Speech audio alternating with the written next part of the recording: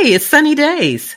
I am the co-host and co-creator of Active Allyship. It's more than a hashtag. Listen, I am a podcast her, okay, H-E-R, an activist, a thought leader, pen pusher, and lover of poodles. And I'm Lisa Davis, MPH. I am a lover of social justice, healthy living, dogs, and I love being the co-host and co-creator of Active Allyship. It's more than a hashtag. Now is the time for honest, unfiltered conversations, for authentic voices and their stories, and for connection. Join us as we confront the moment head on with this podcast. It is passionate. It is real as the lives behind the headlines. Active Allyship, it's more than a hashtag. And listen, it goes beyond the likes, the retweets, and the hashtags, making space for the vital dialogue necessary for racial justice. And now, on to the show.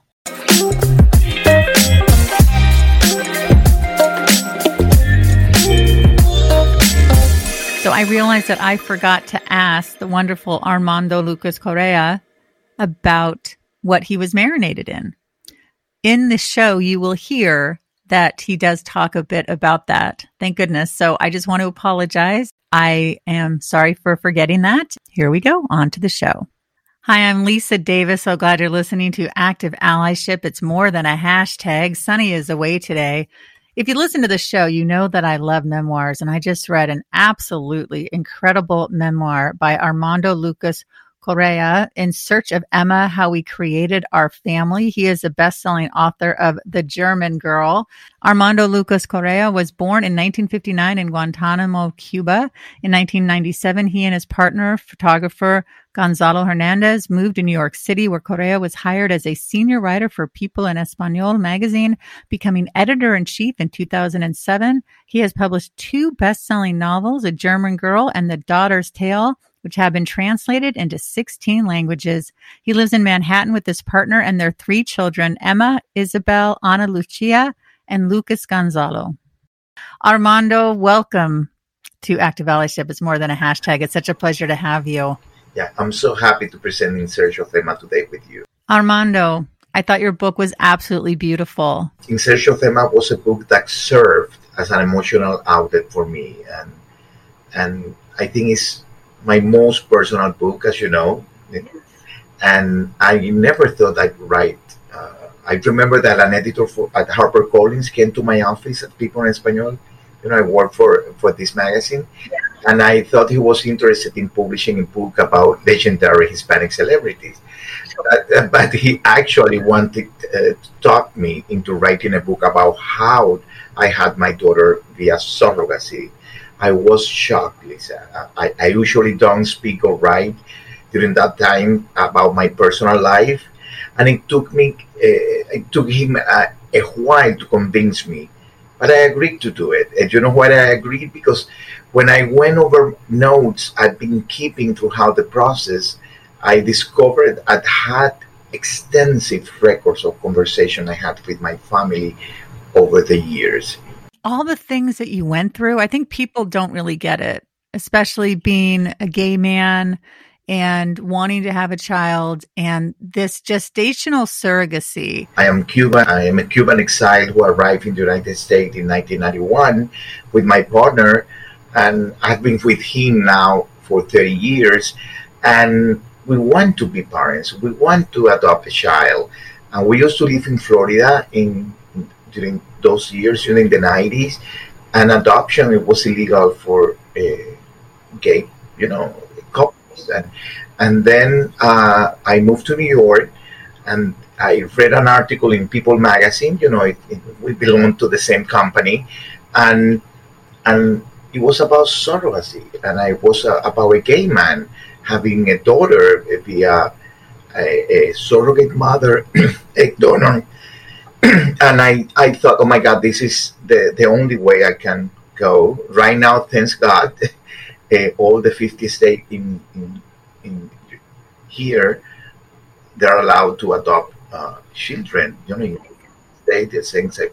But don't think it's easier yet. Other roadblock for same-sex couples remain. And the Florida ban, it was created in 1977, I think it was overturned in 2011. You had to come up with $90,000 in less than a week. And my mind is blown. And then you say, but the worst part about starting the search for a gestational mother is not the exorbitant prices. The most exasperating thing, what makes me shudder and lose sleep, what paralyzes me and gives me tachycardia is the uncertainty. Talk to us about that uncertainty, Armando. Yeah, because, when we started the process, remember, we're talking about here around 1998, 1999. Right now, you see a lot of celebrity that they have, children via surrogacy, like Ricky Martin, etc. At that moment, it was like a very, very unknown process. And for me, it was talking to lawyers, doctors, people in different agencies that I didn't know. And even if you search them via, Google or whatever, you couldn't find anything about them. It was dealing with the unknown. It was, it was very exhausting for me. And I at that moment, I was a senior writer at the magazine, and you know that in our business, we don't make a lot of money, and it was a really, expensive process. I have to sell my apartment and get all the money, and when you go through this process, you think, okay, let me go to the most famous one. You have to go the most expensive one because you want to be sure that everything is fine, but not really. It's not the best way to go. And I think when I found out that there are different agencies, small agencies, and the most important part is the doctor, it's easier, I think. Oh, that's so good to know. Speaking of doctors, you had one doctor tell you your sperm is no good, you are infertile, and you later write, never go with the first opinion. That must have been so crushing when he told you that. Yeah, it's sometimes, and I am very respectful to doctors and scientists, but you have to go to different doctors and you have to have different opinion. And sometimes even if you're gonna get a surgery or whatever, you need different opinions, a couple of them. And when he told me, oh no, you are infertile, my war ended that day.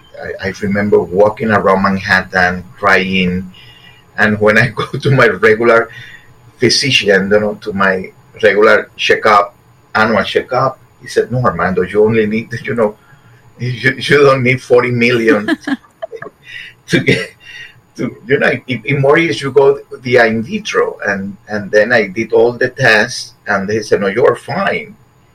And immediately I started the process. But, I lost a couple of years in the process. This is the problem with the surrogacy, that if you lost a pregnancy or you lost a part of the process, you need to wait like a 6 month, 9 month. And I started the process officially, with the agency in 1999, and I had my daughter in 2005. Oh, wow. That's a really long time. You write about fear and this constant fear. Talk to us about that. Yeah, because it's like emotional roller coaster when you start the process.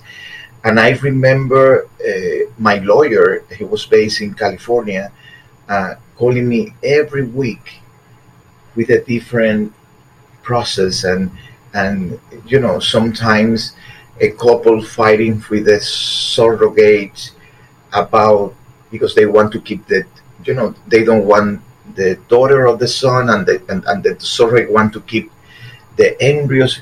It's always like a problem. When they go to court, they change everything. I'm talking about the laws in California. That is it's really a friendly state for surrogacy.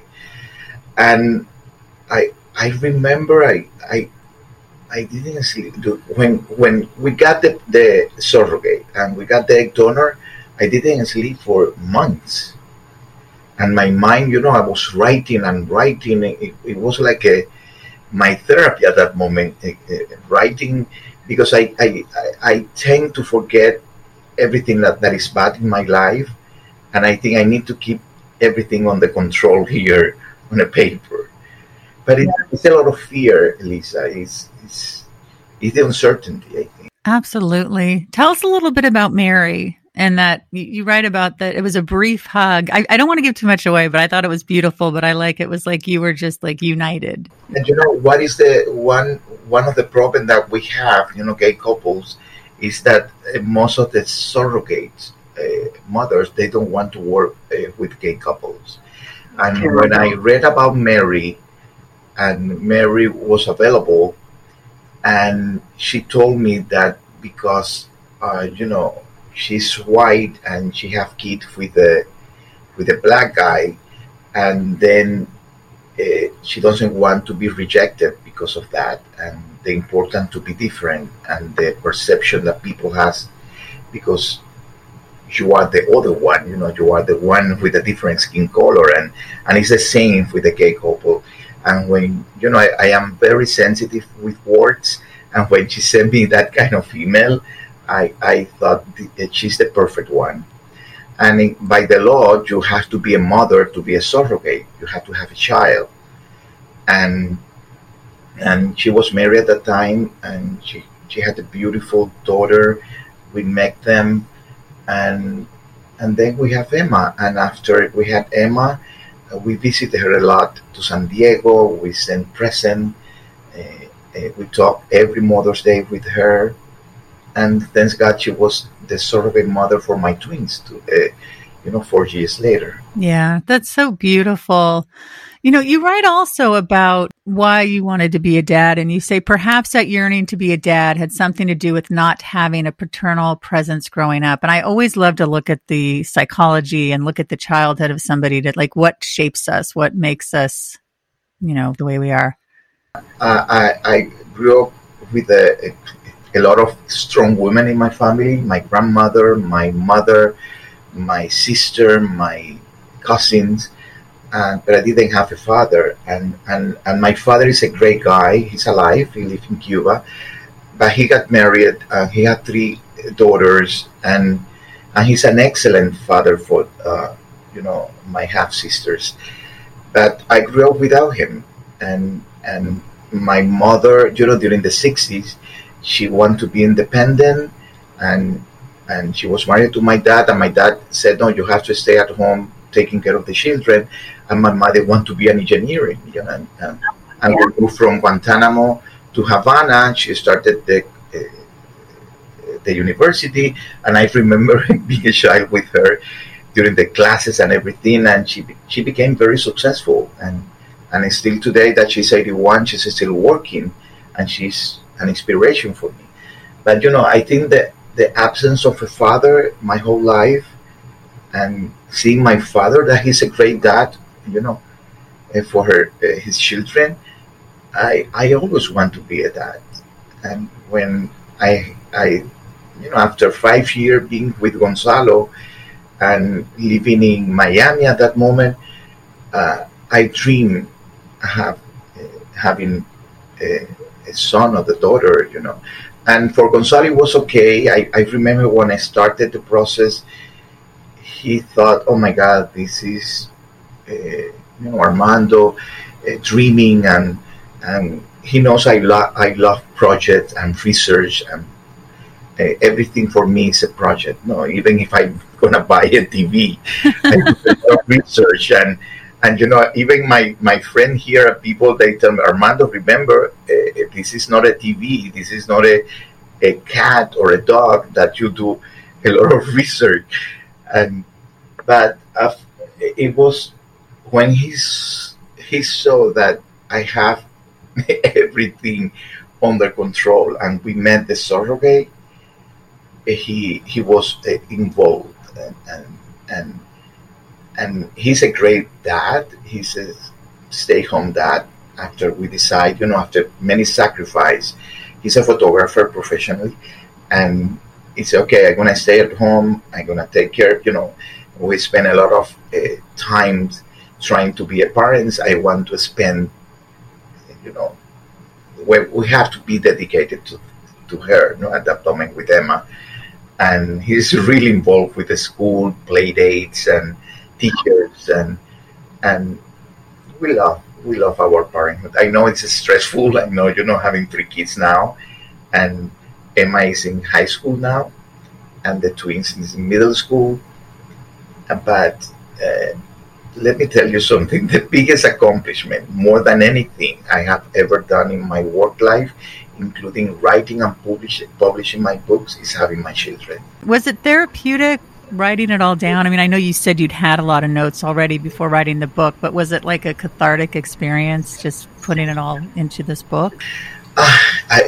When I am a journalist, and when I got the offer to write the book with HarperCollins, I was thinking maybe he had to be like an essay. Maybe you have to have instruction, and maybe I thought, no, they have, I was thinking about my daughter, and my daughter is going to read this book, and it has to be like a long letter to her. That was the structure that I want to keep. At the beginning, it was like a dialogue, and then it ended like a long letter.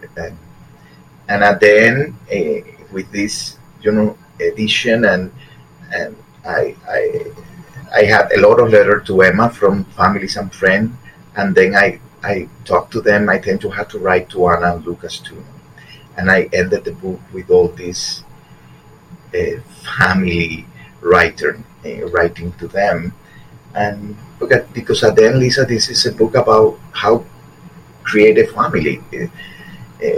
I know we are two dads and we're a gay couple, but I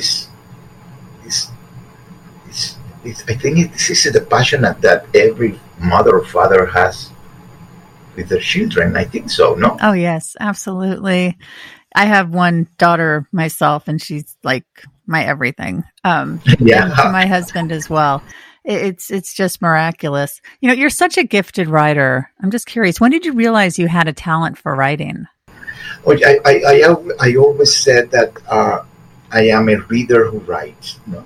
And since I was a boy, I was very shy before having my children. I think having my children changed everything, my personality, my point of view, everything.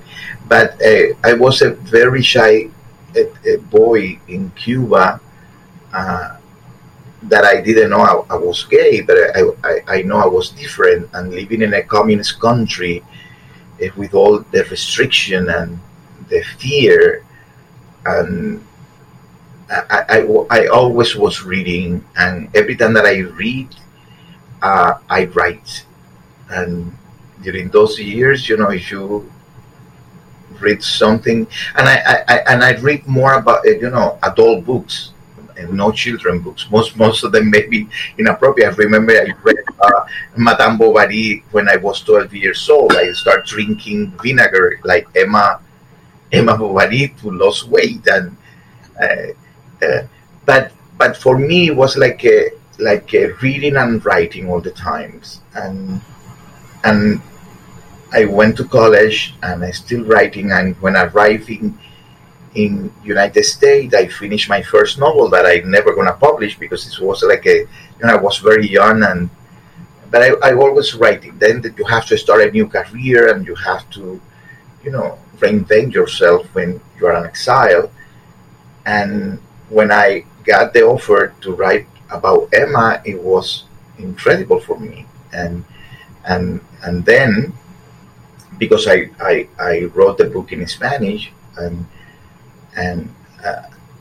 I think it was Johanna Castillo. She was my editor at that moment, Simon & Schuster, and she read the book, and she told me, Armando, you should write a novel. And I told her, every writer who want to be writers, have a novel already written. And I didn't speak to her about that novel that I had, but I showed her a couple of chapters and the idea about the St. Louis. This is my first novel, The German Girl. And a few days later, I was signing a contract with Simon & Schuster to publish a novel that I had yet to write. And thanks to the German Girl was translated to more than 15 languages. It's in more than 30 countries, I got the In Search of Emma translator to English, and because it's a top subject even for today. Then Judith, she's the I think she's the president of Harper One. Oh yeah, and Judith Kerr, and she was before with Simon and Schuster, and she knows knows about me and the German girl.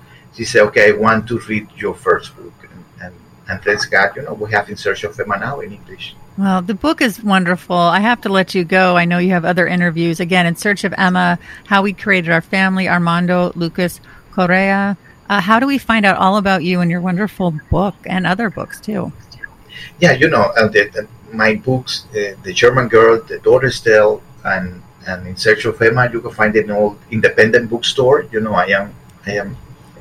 I am very, very connected with all the independent bookstores in Miami, in California, in New York, and in Amazon. And I am in social media too, promoting my books and talking about my books. And it's my name. You go to Facebook, Armando Lucas Correa, or you go to Twitter or Instagram, it's Armando Correa, Correa. And thank you for having me. Oh, thank you so much. It's been delightful. You're always welcome here on the show. Have a great day, Armando. Thank you, Lisa. Thank you so much for listening to Active Allyship. It's more than a hashtag. Please be sure to rate, review, and subscribe so you never miss an episode. Tell your friends and family. This is really important, and we want to get the word out. So glad that you're listening. Please keep coming back. Also, follow us on Instagram at activeallyship.podcast.